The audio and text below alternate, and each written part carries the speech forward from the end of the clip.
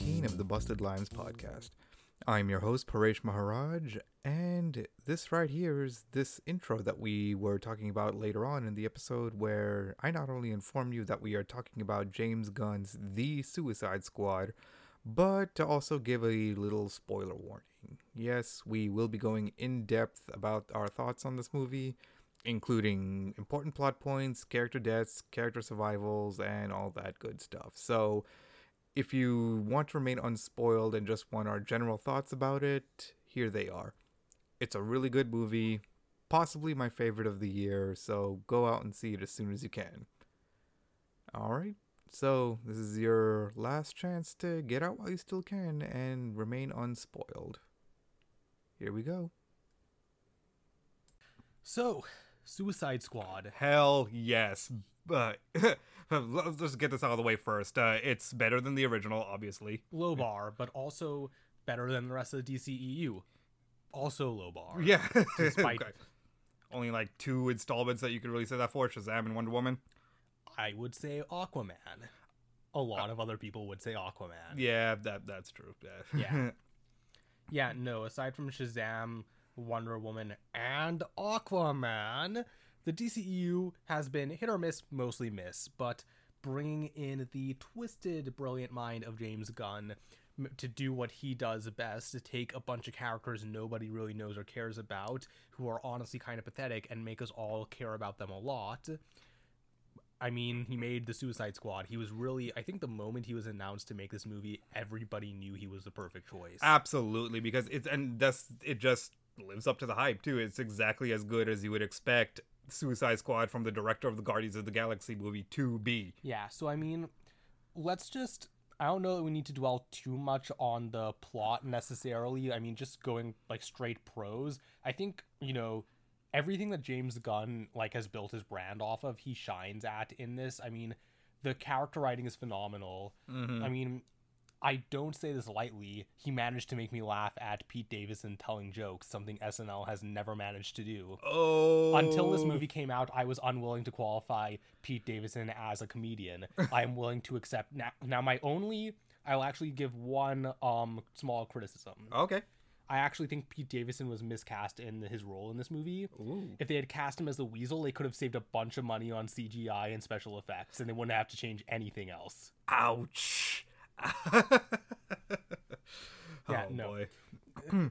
I don't mean to offend Pete Davidson. I don't have anything against him personally. I just don't think he's funny, and he looks like he hasn't slept since 2017 BC. Damn. What the circles under his eyes looks like it could take a standardized test with them. Jesus. Okay. Anyway, Well, positives, right? Okay. Yeah, I think everybody in this movie was perfectly cast, even the people who were only there for 10 minutes. Exactly. By which way, yeah, just heads up, we're just going straight into spoilers here, because it's been couple weeks now since it's been out on each. I mean, now that whole beach scene was somehow both hilarious and just surprisingly morbid at the same time. Yeah. But I mean, that's James Gunn, his balance of dark humor and talking about black humor. Skipping ahead a little bit to that camp scene, going from the humor of Peacemaker and Bloodsport showing off all their kills to, oh shit, those are the good guys. Yeah, which is just masterful. I know, only James Gunn, not only James Gunn, but I mean, if you had told me that was going to be a scene in a movie like this, I would probably not feel comfortable with it being pulled off unless I knew someone like James Gunn was behind it. Absolutely, because he's been at this since whatever year Slither came out, because if you haven't seen Slither, watch Slither. Yeah, no. Honestly, that movie is probably a better testament to his ability to make this in Guardians of the Galaxy. Perfectly, yeah. And as for specifics, he somehow managed. I just love that he's able to balance just that campy, gross out humor with strong character writing, and he even does that as early as the first scene with Rooker playing Savant. Yeah. He manages to succeed where who testament to how good the original was. Who was the guy who was just there to get killed off again? He literally Slipknot. Yeah, he does. He succeeds where the Slipknot in the first movie failed by only serving to be the character who shows that Amanda Waller is serious about the bombs in their head. Yeah. And again, like, talking about, like, you know, not just casting, but the characters he chose to be in this. I mean, he dug deep into the dumpsters of DC lore to fill out the cast of this movie. Who the fuck is the detachable kid? Arm Fall Off Boy. He literally just took Arm Fall Off Boy and changed his name. Which, who the fuck is Arm Fall Off Boy? Dude, you don't know about Arm Fall Off Boy? You don't know about the motherfucking Arm Fall Off Boy? No! He will take off his arm and beat you with it. Okay. And? Then lose 2 panels later, because he's a motherfucking Arm Fall Off Boy. That's all he can do. He is not a versatile fighter. Okay, well, it explains why he doesn't like. He lasts just as long as plenty of the other characters in the first 10 minutes of this movie. Which, yeah, I mean, and credit to James Gunn. You know, that seems perfect for you know, setting the stakes accurately. But I mean, also not to be underestimated. And like, this is one of those things where, like, you know, it helps if you saw the first one, but really doesn't matter. And I don't think you should put yourself through that if you haven't already. Agreed. But, you know, killing off Captain Boomerang straight away, one of the few returning characters in the previous movie, after taking just enough time to establish that, yes, he has pre-existing connections to some of these other characters. Which, on the subject of returning characters, let's talk about the amazing glow-ups that Harley Quinn and Rick Flag went through. Especially, even, I would say even Rick Flag even more so. I mean, yeah, no, took him from generic white bread military protagonist to one of the most genuinely funny and endearing characters in this whole movie. In this whole franchise. Yeah. Shout out to Film Rescue Squad for their fucking, J. Courtney Kinnaman, Logan, whatever. Jivanish Kinnaman Timblewood. Yeah. I'm not saying he doesn't deserve to be in that portmanteau anymore, but I mean, this is easily his best showing since that term was coined. I would go so far as to say that he's earning his way out of it. Yeah. Give him a couple more movies. Yeah. Yeah, because I think I'm proud of myself for I tweeted out there was a side-by-side comparison of the original Rick Flag and this one Rick Flag, and the original Rick Flag, you could literally Photoshop him into any movie poster of the generic military shooty man movies from the past 20 years, and no one would notice. Yeah, no, there was. They made him a character in this movie. Yes. And I mean, what more needs to be said about Viola Davis as Amanda Waller other than it's Viola Davis? Yet another thing that they absolutely could not change from the original, because it would have been blasphemous. Honestly, though, you can tell she's having fun in this movie. Yeah. Because I love again, James Gunn balancing humor. Like, Amanda Waller's a fucking psychopath, but seeing her try to figure out how to play office golf in the middle of a mission is the funniest goddamn thing I've ever seen. Yes. Oh my goodness. Yeah, no. And then, of course, where the real heart of this movie lies, a new character is introduced. You know, the highlights being King Shark, Bloodsport, Ratcatcher 2, and Polka Dot Man. Fucking Polka Dot Man, which let's just take those characters one at a time. Let's start with the quote-unquote simplest one of them, King Shark. Yeah, I mean, you have Sylvester Stallone playing a giant talking shark with a dad bod and jean shorts. Like, I'm trying to steer away from the Guardians of the Galaxy comparisons, but he is basically this team's Groot. I will say, like, I've listened to a bunch of other James Gunn interviews before this. James Gunn went on record basically saying Polka Dot Man is this movie's Rocket and King Shark is this movie's Groot. Oh, well, there you go. Yeah. I mean, he knows what he's about. Exactly. I know. Like, King Shark, it's funny, he manages to be such a strange balance of endearing and unsettling. So, but I mean, he's a fucking shark. Like, I'm not joking when I say that they nailed, like, the way his eyes capture, like, the, you know, aura of a shark. I don't know if that's the right word. Yeah, the demeanor, yeah. And to be clear, I fucking love sharks, have a very healthy respect and fear of sharks. But, I mean, they are fucking terrifying, and King Shark pulls that off well, but he's also fucking adorable. Yeah. And if he ate me in my sleep, I could not hold that against him. Yeah. Ultimate betrayal in this movie, though, is when those tiny little sea and enemy little creatures just started biting him. His new dumb friends. His new dumb friends betrayed him. We've all been there, though. True. Who among us hasn't made new dumb friends that immediately tried to cannibalize us? I could count them on one hand. What happened to your other hand? Shit! Anyway, yeah, but then, of course, Polka Dot Man, who we just mentioned, I mean, I saw a headline the other day. It was like David Dastmalchian has hit the character actor gold mine. I mean, he has. Yeah. Who? Oh, God, was he also in Rogue One? No, he was in the Ant-Man movies. He's the one of Scott's friends with a Russian accent.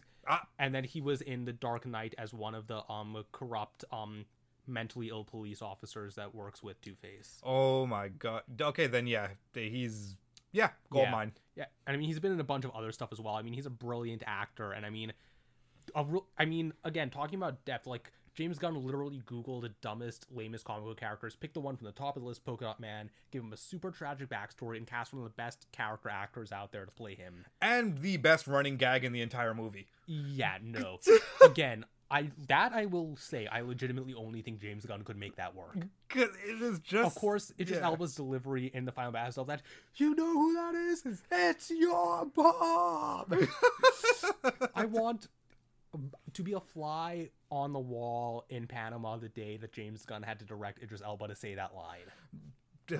One of many scenes. Many scenes. Because one cool thing I will say that I learned recently about David Dastmalchian playing Polka Dot Man, something that actually I don't think James Gunn knew until after he cast him.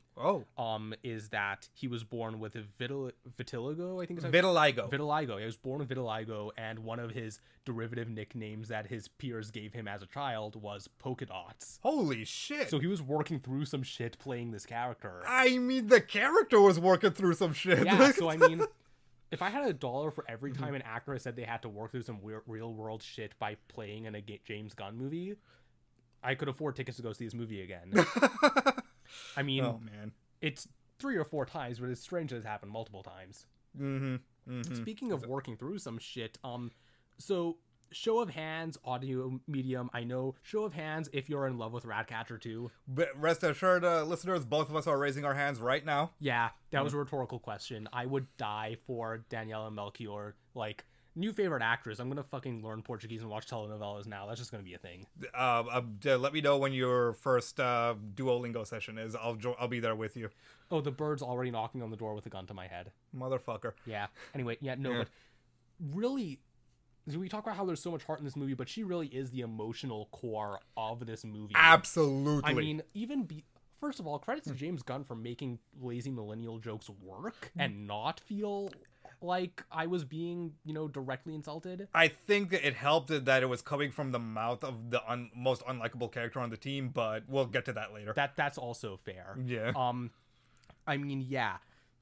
Also, just the way that, she's also, like, the least bad character and kind of grounds everybody. And, there's sort of a naivety and an innocence to her, aside from the fact that she's also totally willing to, like, let you get eaten to death by a bunch of rats. Yeah. But I think something, again, I want to reference something that James Gunn said that kind of brings full circle why I feel like he succeeded where so many other DC movies failed, is he said in an early drafts of this movie, Ratcatcher dies. But, and you know why he said he changed his mind? Because she's awesome? Yeah, well, his exact words were, because I'm not that cynical. And I feel like that just sums up so much what I love about James Gunn as a filmmaker and why I love this movie. If I were to compare this movie to, say, Man of Steel or Batman vs. Superman, those are movies about what are supposed to be encouraging icons of justice, and they instead take a very cynical, dour approach to them. James Gunn takes a movie about the most pathetic, unlikable assholes you could imagine, and fills it with so much heart and optimism. That is just spot on. I could honestly end the episode right there. That was fucking beautiful. I was debating whether I should hold off on saying that or not, but I mean, like... But we've still got plenty more to talk about in this movie. But that's the thing, and that's what Ratcatcher best symbolizes in this movie, is that, like, she controls rats. Exactly. That's her whole thing. But she is far and away one of the most powerful members of the team. Powerful, and it's good just to build off more of your point about making lazy millennial jokes work, is that it actually feels like they were written by someone who regularly interacts with millennials, or at least understands how they operate. Because the first, I think the introductory scene we get to Ratcatcher is that she's having trouble waking up. Yeah, because she's her thing in this movie is that she's sleep deprived and a super deep sleeper. Yeah. Which, same. Yeah. The only thing that I was a little iffy on was the joke about her not knowing what an overhead projector was. But A, she was homeless growing up, and B, I'm not sure if the reason I know what an overhead projector was is because my school's budget was really bad, or if they were just actually still a thing when I was in school. Yeah, that's also a good point. Like, they were definitely a thing when I was in school. Should they have been? Hard to say. I think in my case, it definitely was 90s kid here. Yeah, no. Yeah, no, but... All of a sudden, we haven't even gotten to Idris Elba yet. I mean, there's a lot to talk about in this movie. Oh, yeah. Idris fucking Elba as Bloodsport. I think he was possibly one of the biggest surprises in this movie, because going in at first appearance, a lot of people, I think, thought he would just be, like, a replacement for Will Smith's Deadshot. But he's so much more, and, like, very much, you know, his own interesting character. Yeah, he's got... Well, I will say this, though.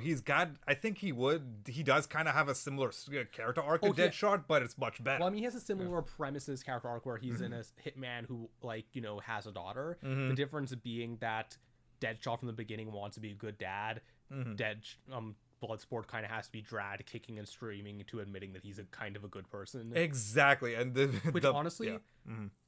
Involuntary redemption arcs, I don't know if you could call that in this case, but involuntary redemption arcs are my favorite kind of redemption arc, because like my favorite kind of moment is the moment where the asshole character turns around, takes 2 steps away, stops, and is like, oh fuck, then turns and immediately runs into combat, which is exactly what we get here. Right.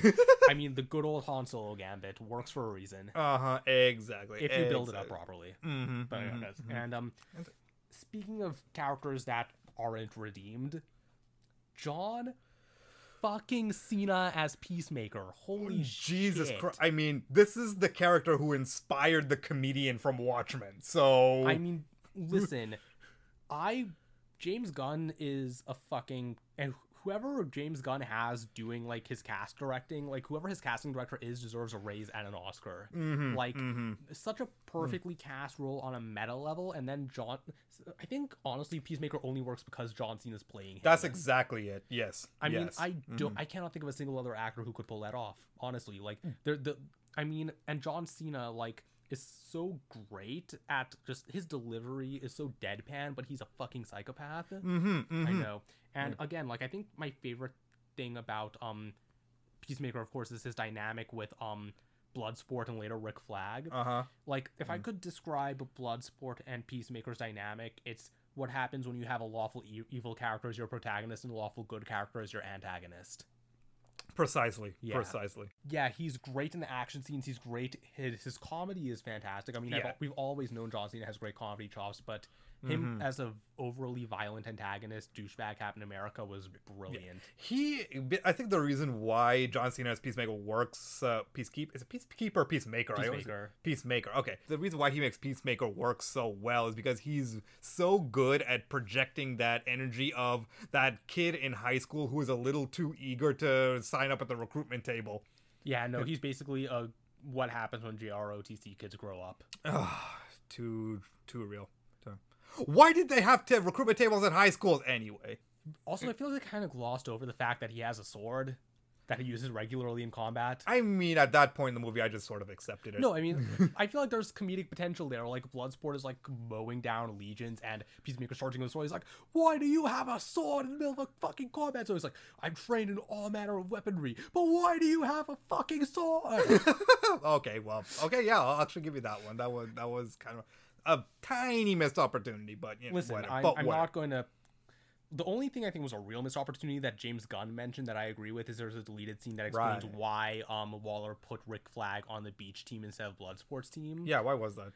So apparently the scene was there was going to be a flashback where Rick Flag is making fun of a really like ugly, colorful shirt Amanda Waller's wearing, and it causes like his joke is like, oh, it looks like a clown shit on her.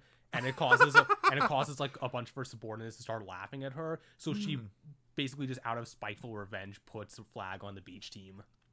Ooh. Which, what does it say about Waller's mentality that she thinks Harley Quinn should have gone on the Expendables team? Oh shit. Yeah, I didn't even sense of brand loyalty there. Yeah, wow. Speaking of Harley Quinn. Harley fucking Quinn. This is great because it's a post Birds of Prey Harley Quinn. No joke. Well, she's cut away from the Joker. She's really like being her own self, and like I think at this point most comic fans would agree Harley at this point is much more interesting separate from Joker. Absolutely. Like I mean, don't get me wrong. Like the Joker Harley unfortunate dynamic. You know, it's classic. It's a part of the comic lore, but Harley Quinn's grown as a character over time so much. She's much more interesting by herself, I think. Oh yeah, dude. Whenever you get a chance, watch that animated series. It is legitimately it's great. on the list. Like I think this, ironically, this movie is finally what convinced me, I think, to go check it out. Oh well, fantastic. Yeah, definitely gonna go check that out. Should we just go ahead and say Margot Robbie's Harley Quinn the single best casting choice in all the DC movies? Ooh, the single. I mean, Gal Gadot as Wonder Woman is kind of up there, isn't it? I mean, that depends on how you feel about Gal Gadot as a person. That is very true. Google that. If you dare. As a matter of fact, yeah. I think close second maybe Jason Momoa as Aquaman. But I still think Margot Robbie is better. Okay, yeah. I mean, on its own, if we're talking just relatively speaking to other characters, then I think it's still debatable. But on its own merit, I honestly think she's up there with Christopher Reeve as Superman. I think it's fair to say that she is. I think when it comes to adaptations in general, especially characters that are adapted multiple times, there's going to be one or two actors that are like the iconic performance for that character, like with James Bond. Right. Everybody either thinks it's Sean Connery, Pierce Brosnan, or Daniel Craig. Exactly. It's whichever one you grew up with. I mean, I think Margot Robbie at this point is the Harley Quinn. Absolutely, because you could tell how much she actually respects this character, because apparently that one stunt where she choked the dude out with her thighs and then grabbed the key with her toe and then put the key in the lock, apparently that was all her. Yeah, James Gunn actually said, by the way, if you want to hear James Gunn's more detailed, thoughts on like the screenwriting process for this movie, I had listened to his interview on the Script Apart podcast, I believe it's called, Script Apart FM. Check that out. It's pretty good interview. But yeah, he actually said one of his regrets with this movie is that Margot Robbie did that stunt by herself, but in the shot they use in the movie, her wrist is covering her face, so it looks like a stunt double is doing it. Yeah, that's exactly. Yeah. No, but it's. Yeah, she's great. She has such great character moments, as well as she's like, when your taste in men is bad as mine, you have to look out for red flags. And killing kids is a red flag. Yeah. It was like, I promised myself if I started dating a guy and he showed any red flags, I'd do the healthy thing and murder him. Which she does. Ladies, take note. I was equally surprised at her that gun actually had a bullet in it. Yeah, no, that's just irresponsible. And, well, kind of in the same vein, but you know what? No. Well, I'll move on to this later, but I think Harley Quinn's escape is the second best action sequence in the movie. Yeah, I would agree with absolutely. that. Yeah. I don't care where those flowers came from. It's a fucking comic book movie. It's like, listen, if you made it past Polka Dot Man, you don't get to question where the flowers came from. Correct. Just correct. Yeah. And that's another thing. When you mentioned it's a comic book movie, I think this is the only comic book movie I've ever seen where it actually manages to somehow replicate the feeling of reading a comic book. I know, it has fucking chapter breaks for God's sake, but I mean, really the way everything is framed and moves and the lighting and everything, it really does feel like a comic book come to life. Yeah, even those tiny moments the moment where they find Rick Flag, you could just easily imagine one panel they're opening the curtain, the next panel is Rick Flag's surprised face looking at them like, I know. Hi. It's yeah, I feel like there's like, if I was still on Reddit, there's potential for a series of posts where you just take frames from that movie and add speech bubbles to it to show that this really is composed like a comic book. Oh my god, yeah. And that two-page a two-page spread of the entire scene where Bloodsport and Peacemaker are trying to one-up each other. Oh yeah. That's such a great bit of dialogue. There's like, no one likes to show off. They do if what you're showing off is dope as fuck. Turns around, fuck, that is true. Yeah. Great character. And even talking about we've been talking about the action scenes, even when I saw that this movie was over 2 hours, I actually breathed a sigh of relief. Yeah. Because that said to me that there are going to be moments where the characters are just allowed to breathe. And again, This is as early as the opening scene, that entire scene where they're waiting for their waiting to drop. Yeah. I mean, and if you can expect one thing from James Gunn is heart-wrenching, heart-to-heart character moments between the fight scenes. Mm-hmm. The scene on the bus. Yep, that's I mean, it's James Gunn doing what he does best. Yes. Yeah. Oh. And I mean, speaking of what he does best, I mean, motherfucking Starro the Conqueror in a movie. holy shit, the moment I saw that trailer, I knew that this was going to be great. But I mean, James Gunn did it justice. That in that interview I was talking about earlier, this is why I love James Gunn, because he's so frank about things. He straight up said when he was thinking about villains, he was like, okay, well, Starro the Conqueror is probably never going to be done in a movie, and if he does, it's probably going to be direct words from James Gunn, probably going to be like a Black Cloud version of Starro the Conqueror. So I want to just do him and do him right. Oh, but if you want something done right, do it yourself. I mean, first of all, kaiju fight to end a superhero movie. Exactly. Well, you remember how I mentioned that Harley's escape is the second best action scene? The last 30 minutes, which is my candidate for kaiju short film of the year. Yeah. That's number one. Yeah, no, that's just such a great fight scene. I mean, scary as fuck, first of all. Terrifying. They actually made Starro more terrifying than he is in the comics. Because in the comics, his face huggers are non-lethal. Oh. Like, it's actually... That's why it's a recurring theme that he, like, takes over the Justice League. Because you can just knock him off and turn him back to normal. Oh. No take-backs, he's here. Oh, God.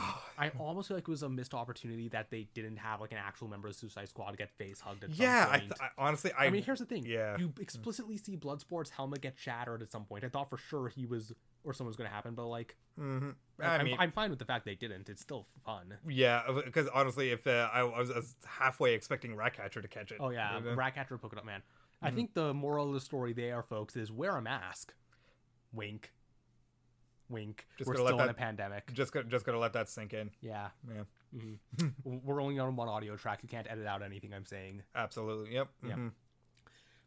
Yeah, and of course you have Peter Capaldi as the Thinker, which is Peter Capaldi as the Thinker. Yeah, I don't. Do we need to say anything else about that?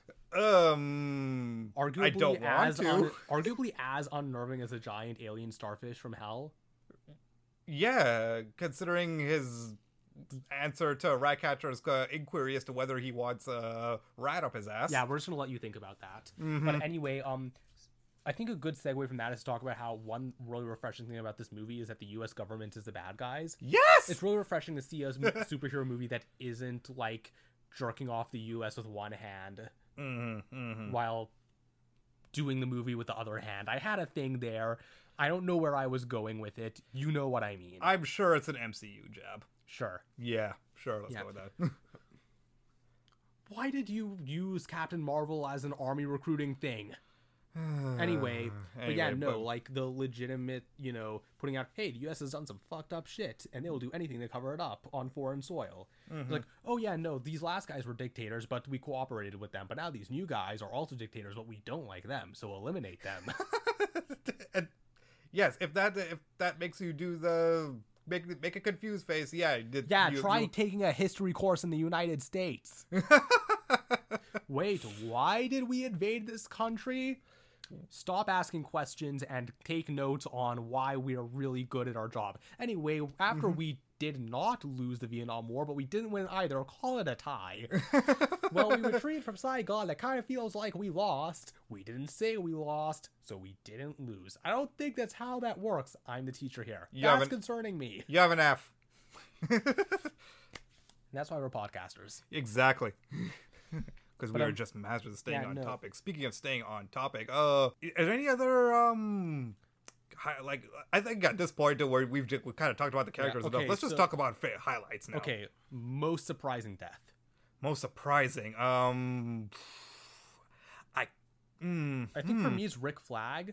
Rick Flag was the only death that I legitimately thought was going to make it to the end of the movie.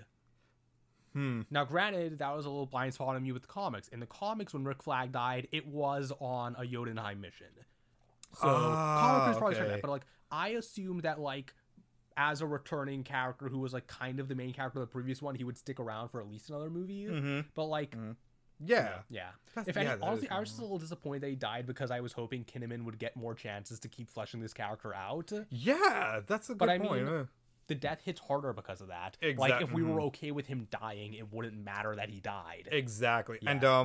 And just to go back to the scene, just to analyze the scene where he did die, that stupid throwaway line about how it's not a toilet bowl, it's what did he call it again? What did he call his helmet again? Symbol of justice or something? Oh yeah, his helmet. Yeah, his helmet. Because the fact that he calls it a symbol of justice, and then you keep that in mind and you see their fight reflected in the helmet. Okay, how the fuck did they shoot that?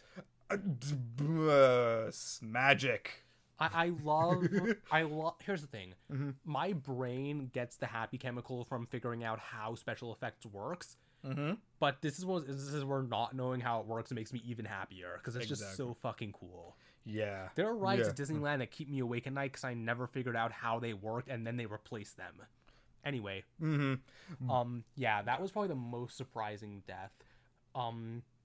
Funniest death. Do we count Weasel? Because he doesn't die. I mean, I feel like on a technicality, Weasel doesn't count. Okay. Aside, I really respect and appreciate James Gunn's insistence on casting his brother as just the shittiest fucking rodent he can in every movie he makes. Sean Gunn, you are a soldier, sir, and we appreciate your service. Absolutely. Yeah. But yeah, funniest. If we're not counting Weasel, oh man, I guess you got to go with Polka Dot Man because I mean I don't know if that's funny. Like it's definitely they'll laugh like ha ha ha what the fuck. Like that was a shocking death, but like I don't know if that's funny. Oh man. Yeah. Oh. I mean, wait. I think most of the ones on the beach probably count. You know what? I'd say the funniest death doesn't even happen to a named character. Which one? Dude with his dick out that that Peacekeeper shoots. Oh yeah, no, that guy. Never mind, that's the answer. That's the correct answer. Oh boy, poor guy. Yeah. Also, in case you're wondering, James Gunn has confirmed on Twitter multiple times he does not hate birds. Because I know you were wondering that after this movie. Absolute. It opens with the bird death. Savant. I could just let that slide. It's a character moment, and then it pays off the joke of him literally picking his brain after his head explodes. But then he sets the freaking cage on fire. Yeah. Words. It's just evil for the sake of evil. Yeah, I mean, at the very least, it wasn't framed in a way that made it seem like that James Gunn was reveling in it. Because we only just hear the... You don't even see it happen. Exactly, really. Yeah. That's one thing I give James Gunn. He never feels like he's, indulging in the fucked up parts of his movies. Yeah, and... Which says a lot considering he's made his bones as a horror director. Yeah, I really hope you can hear everything I'm saying. I'm kind of trailing off at the end of some of my sentences. Oh well, not being able to hear me is no great loss. Ouch. I smiled to indicate that was a joke, and then remember this is an audio medium. I'm going to get that figured out at some point. We need sound effects or a soundboard or something. Yeah, maybe eventually. Yeah, one day. One day. Speaking of how they shot this movie, did you know that the production crew invented a new type of camera rig for this? Holy shit, really? Yeah. Wow. Yeah. Go into that. Yeah, I mean, I don't remember what it's called, but yeah, they made a new, gyroscopic camera rig to, keep the, fluid motion when everything's moving. So, the camera just keeps rotating and shifting as they move along. That is amazing, and it actually makes a lot of sense, yeah. It's not the first time James Gunn's used new technology on a movie. The type of camera rig that they used in 1917 to make everything look like a tracking shot, they used that for the first time in Guardians 2. Oh. Yeah. Wow. Yeah. I'd love to know how James Gunn keeps getting these brand new camera technologies to make his superhero movies, but I'm not going to question it. Yeah. No. Yeah. Okay, man. Yeah. No. And do you want to talk about the after credit scenes? Yeah. So Peacekeeper. Peacemaker. Yeah. He's alive. Now, to be fair, James Gunn went on record and saying, they shot that scene after he got greenlit to make the Peacemaker series for HBO Max. And he went on record saying that he kind of feels bad about it because he gives other writers for doing they're all actually dead fake out. He gives them shit for doing that all the fucking time. But then he ended up having to do that. How's that crow taste, Gunn? Well, we know he doesn't like birds. Wow, that worked a little too well. But yeah, where do you think they go? They take him from here? Well, what do you? I hope they let him make another one. I mean, yeah. I feel like here's the thing. I feel like the next movie has to have like Bloodsport as the leader of a new Suicide Squad, right? I mean, absolutely, yeah. I mean, if there's anybody I trust to dig further into the dumpster of DC lore and find more pathetic characters for us to care about and then die gruesomely, it's James Gunn. James Gunn, yeah. I hate to say it though, but I think of the characters that survived this movie, at least one of them would have to die if you make a sequel. Because you don't want to end up in a predictable cycle where it's like, oh yeah, everybody's going to die, but these 3 or 4 are going to be safe in every sequel because we have to keep the recognizable cast. Exactly. I don't want to speculate on who that might be because that is cursed, and I'm not going to curse anybody. Right, I don't want to do that, but no, like, I think that it's a formula that you can iterate on in interesting ways. Like, the first movie had them going into a captured, fucked up city. This one had them, basically storming the beaches in a war movie. There's really any number of directions you could go with the next one as long as you keep more or less the same framing device of Waller needs an expendable team of ne'er-do-wells to go do something for her. Yeah. And I mean, even the term, Suicide Squad, you can play around with the implications there. What I'd really like to see eventually is a Suicide Squad movie that just blatantly includes other members of the Justice League. Like, imagine just having a Suicide Squad mission where Batman shows up at some point. Oh, God. And that becomes a whole thing. One recommendation real quick. The DC animated movies are usually pretty good. Yeah. Usually a solid PG-13 animated R-rated experience. Watch Assault on Arkham. That was my first exposure to the Suicide Squad. It's really good. And it has a lot of things that I enjoyed from the live action movies, like fun Harley Quinn stuff, Deadshot being an interesting character, Waller being fucking insane, and it does at some point feature Batman. Oh, yeah. Yeah. I would like to see a Suicide Squad movie that features more like name like recognition villains, just to see the dichotomy between them and the D-listers. Oh my God, yeah. Yeah. Are there any like obscure villains that you'd like to see in a Suicide Squad movie? What? I was gonna say Calendar Man, but we did technically see Calendar Man in this. I was gonna say, I know Gunn like teased some like other characters he thought about including. I know Man Bat and Poison Ivy were on the list at one point. I'd love to see Harley Quinn and Poison Ivy live action. Who doesn't? Man Bat would be fun because it's an introduction scene. You could do a fake out where it looks like a Batman, but then it's Man Bat. Absolutely. Yeah. Killer Moth, because you could go two ways with him. You could have him be the really fucking lame comic book Killer Moth, or he could be the version of him from the Teen Titans cartoon that was actually a threat. Oh, how is he? Like he, instead of just being a dude in costume, he was an actual like humanoid moth, the dude with like an army of Killer Moth babies. Oh God. But like you could kind of shift the whole conceit of that episode that I remember him from so well was him basically forcing Robin to take his daughter to prom. Oh. It goes about as well as you would expect. Oh boy. No, Killer Moth would be a fun one, I think. Oh man, honestly, this is more your wheelhouse than mine. Maybe. You know what? As far as yeah. Put in the Trickster and keep making jokes about how he's basically a Joker ripoff. Oh my God.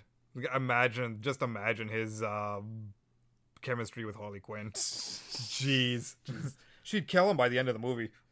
Honestly, if like you need to have a designated squad kill, like that's it probably. Yep. Yeah. Yep. Yeah, no. Ooh, you know what would be a good choice? Solomon Grundy.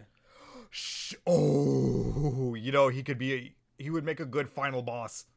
No, that's a good idea. I'd like to see like a Suicide Squad final boss that's maybe a little bit more grounded, like a Solomon Grundy type. We've done the kaiju. Maybe like another name value villain, like a Mr. Freeze or something like that. Oh my God, a Mr. Freeze with a modern budget. Ooh. Oh, you know who would be a good like Bloodsport type character, like the sort of B-C list of villain, but like can like stick around for most of the movie? Captain Cold in Heatwave. Woo! I like the way you think. Although I would feel kind of bad seeing Captain Cold in a live action because I love the actor who played him on the CW so much. I'd feel bad to see him get recast. Yeah. Hollywood is a more terrifying monster than Starro. Yeah. Wait. Why don't they just fucking put Deathstroke in one of these movies? Not even as a member of the squad. Just have him there somehow. Huh. Yeah. Also, just putting this out there, I want them to bring back Will Smith as Deadshot so that we can get an Idris Elba Will Smith buddy action flick Which, yes, the world needs right now. Absolutely. Mm-hmm. Honestly, just to bring back a Peacemaker and fucking throw in Joe Manganiello's Deathstroke and actually let him fucking do something for once, and just have it be just a boiling cauldron of toxic masculinity and bullet holes. Toxic masculinity and bullet holes. There's your subtitle for the next one. Fuck yeah, sure. Suicide Squad. Toxic masculinity and bullet holes. I could just hear Harley Quinn using that to describe the rest of her squad mates. You're just a bunch of toxic masculinity and bullet holes. Oh my god, you're right. I mean, I apologize to Margot Robbie for that horrible impression, but I think I got my point across. Yeah. And- Yeesh, it's like a bunch of toxic... Yeah, I can't do it. I was trying to get the pitch. I can do the accent, I just can't do the pitch. Yeah, exactly. Bunch Same of here. toxic masculinity and bullet holes. I haven't been shot yet. Give it a couple minutes. Give it a couple minutes. By the way, I can't believe one scene. I honestly think my favorite part in the entire movie was Milton. Milton. Oh Oh, my god, they shot Milton. Milton was still with us. yes! That's so hilarious because that was literally my died laughing watching that scene. And then Harley's like, wait, who's Milton? Oh god, those small character work, because that's the kind of shit that the tangents that you run off on, that like no matter the situation, whether you're trying to save a third world country from American bullshit, or maybe recording an audio medium. I have no idea what you're implying. I've never done anything wrong in my entire life. Of course you haven't. Nope. That you remember. Anyway, man, is there really anything? What else is there to... Do we have any complaints about this movie? I I mean... said we'll start with the positives. Do we have any negatives? Well, let's see, 40 minutes worth of positives. Let me see a straw I could grasp at here. I mean, given the type of humor that this movie was going for, I really think the only, and it's not even a joke, it's meant to show just how horrific, the Thinker is that one throwaway line where, Oh yeah, Starro says he had his way with him. yeah, the Thinker just kind of shrugs. But Yeah. again, that's just me just grasping at something. Just I mean, 'cause- listen, we've seen James Gunn's Twitter. We know that he knows how to draw a line now. Mhm. And I feel like this movie's kind of proof of that. Uh-huh. Oh, yeah. Actually, you want to get into that? Just how you think this movie has shown how he's matured as a director? I think so. It feels like a very mature take on the medium. Yeah, because James Gunn really does have his cake and eat it too. He has a fun, blood-soaked gore-fest romp, and has his heartfelt character moments. Because when the gore does happen, it's kind of, not only are the big gore scenes like really spread out, but they're kind of Yeah. like quick and to the point. Ironically, none of the violence feels gratuitous, even though you literally have people's heads exploding. Like, Mhm. it sounds weird, but every time someone's head explodes, it feels earned. Yeah. Yeah. I will say though, I think the only like really indulgent part was the X-ray kill for Rick Flag. I think that was the only. That was a bit, but I feel like that was also kind of his way of saying, it's like, no, look, it went into his heart. His heart is in two pieces now. He's not coming back. He's dead. He's died. I'm not faking it out. After credits, Peacemaker's fine, though. Rick Flag's definitely dead, though. He's dead. I killed him. He's dead. Small bullets. That was a really cool scene, though. It was. As the exact kind of comic bullshit you want from this. Mm-hmm. Yeah. Mm-hmm. Can we talk about how Harley Quinn kind of toppled the entire government in an afternoon, just because she had a bad day? We could start with how that actually didn't occur to me until you pointed it out, and I saw this movie twice. I mean, she does. Yeah, she had a bad date bad date, which and toppled a small nation's government. pretty much single-handedly Yeah. before the rest of her team could. Yeah. Which, although I thought they showed too much of that to see in the trailer, no. Yeah. They showed just enough. Also, in actually. hindsight, something I didn't realize that they were spoiling in the trailers, Harley is running around with that javelin in a lot of scenes in the trailer. Now, to be fair, I don't think anyone expected Javelin to have a meaningful role in this movie. Oh, but no one still, did. Yeah. Yeah, What no. was the name of the guy who had it again? Javelin. Oh. No, his name was literally Javelin. Oh, wow. I am Javelin. This is my Javelin. That's his thing. Oh, man. Hey, what was that guy's name with the Javelin again? Javelin? Yeah, this thing. What was his name? That could easily be a quote from this movie. Probably. No, so what do you think was the funniest joke in the movie? Ooh, boy. We already talked about they killed Milton. I think when early on for me, I said like it was a miracle that made me laugh at a Pete Davidson joke. Like when he was saying this to Weasley, like, is this a dog? How do you think it looks like a dog? Well, I'm not an expert at all the breeds of dogs. like, I think it's an Afghan hound. Oh, is that a werewolf? You saw me down next to a werewolf. oh man, oh god, that reminds me of Captain Boomerang's. Who was it? Oh, my name is MDK. It was like, is that your name? TDK, is that what does TDK stand for? Stands for me. It's, represents me. It's my name. Your name is just letters? All names are letters, asshole. I also love them hand waving Harley Quinn being in this. Oh, you're in prison again? Yeah, I had a road rage incident. Long story. Which do you really want to hear Harley explain that? No, but I kind of like to fill in the blanks because I saw Birds of Prey. I love the idea that it was literally just a speeding ticket and Waller's like, what? Harley Quinn committed a misdemeanor? No, I don't care what county it was in. Get her to Belle Rev now. Also, I love like with the line with Ratcatcher about how the state should just categorize the rat as a weapon. Like the implication that Waller is straight up like fucking up their sentences and charges to get them into jail so she can use them. So many freaking details, man. I know. Jeez, I want to rewatch this movie a 20th time. I know. Like, honestly, like something to set this movie, the next movie apart from these two, for like the gathering the team bit. It's just something they actually did in Arkham Asylum, in the Attack on Arkham movie. Instead of like showing each of them in their prison cell being brought out, have the description scenes of their powers be the scene where they get arrested. Even if they're all just flashbacks, like show all of them committing a crime and getting caught. Because then that's also an excuse to show off a superhero if they got arrested by one. There you go. Which the original movie actually did. Yeah, but, well, only for Harley Quinn and Joker. But yeah, it doesn't have to be the whole one. Just have a glove knock them out. Right. I mean, shit, Shazam got away with just showing Superman from the neck down. Right. I mean, honestly, like, I don't know. Oh, no, you know who they should put? Who? Sportsmaster. Ooh. What? Who's Sportsmaster? Literally just, like, knock off evil Casey Jones. And way less cool. I'm sold. He literally wears a hockey mask in his gimmick because he uses sports equipment as weapons. I think I may have seen him before. Yeah, I just didn't remember him. Yeah, no, but I mean, here's the thing. Which you could say for half the cast of this movie. I feel like he's a Green Arrow villain. If not, make a Green Arrow villain just so the gag with his introduction is him committing a crime, then a boxing glove arrow comes from off screen and knocks him out. Perfect. Yeah. Oh, man. No. James Gunn, if you're listening to this, first of all, isn't there a better way you could be spending your time? Second of all, feel free to steal any of these ideas. But also feel free to pay us for these ideas. 10% of the gross. 20. Willing to sell for 15. Don't make us pull a Scarlett Johansson. You'll have to be way more specific with that.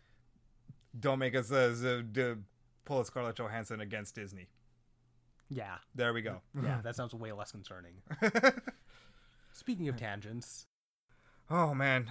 So... Yeah. Says a lot that the best DC superhero movie was the one about the villains. I mean... Yeah. I think that sums it up. Best DC movie was the one about the villains. Yep. Well, yeah. And I really hope they let James Gunn make a sequel. I'm sure he'll have time after he makes Guardians 3. This man is just rolling in it. I know, he's living a fucking dream. All right, so yeah, just to sum up, final thoughts. Really fucking good movie. Watch it, and if you've already seen it, rewatch it. Yeah, exactly. Yeah. It honestly, I'm feeling bold today. Let's just apply our MCU tier scale here. I mean, it's a platinum in a field of bronze. Platinum in a field of bronze. You're not wrong. Yeah. You are not wrong. And yeah, I will definitely be watching the Peacemaker series as it comes out because I cannot get enough of John Cena as Peacemaker. And apparently neither could he. He loves that costume. Yeah. We've come a long way from Michael Keaton and George Clooney pissing themselves in the bat suit, apparently. That was a thing? George Clooney did. Oh yeah, no, like you ever heard all those back scene stories of people like, yeah, no, the suit's great, but it's a pain in the ass to get out of it when you have to use the bathroom, so just don't need to use the bathroom. Or like Tom Holland needed a specific like Spider-Man suit that he could go to the bathroom in. Wow. Yeah. I mean, to be fair, it's not an issue you think about when you're reading the comics. That's true. Very true. Yeah.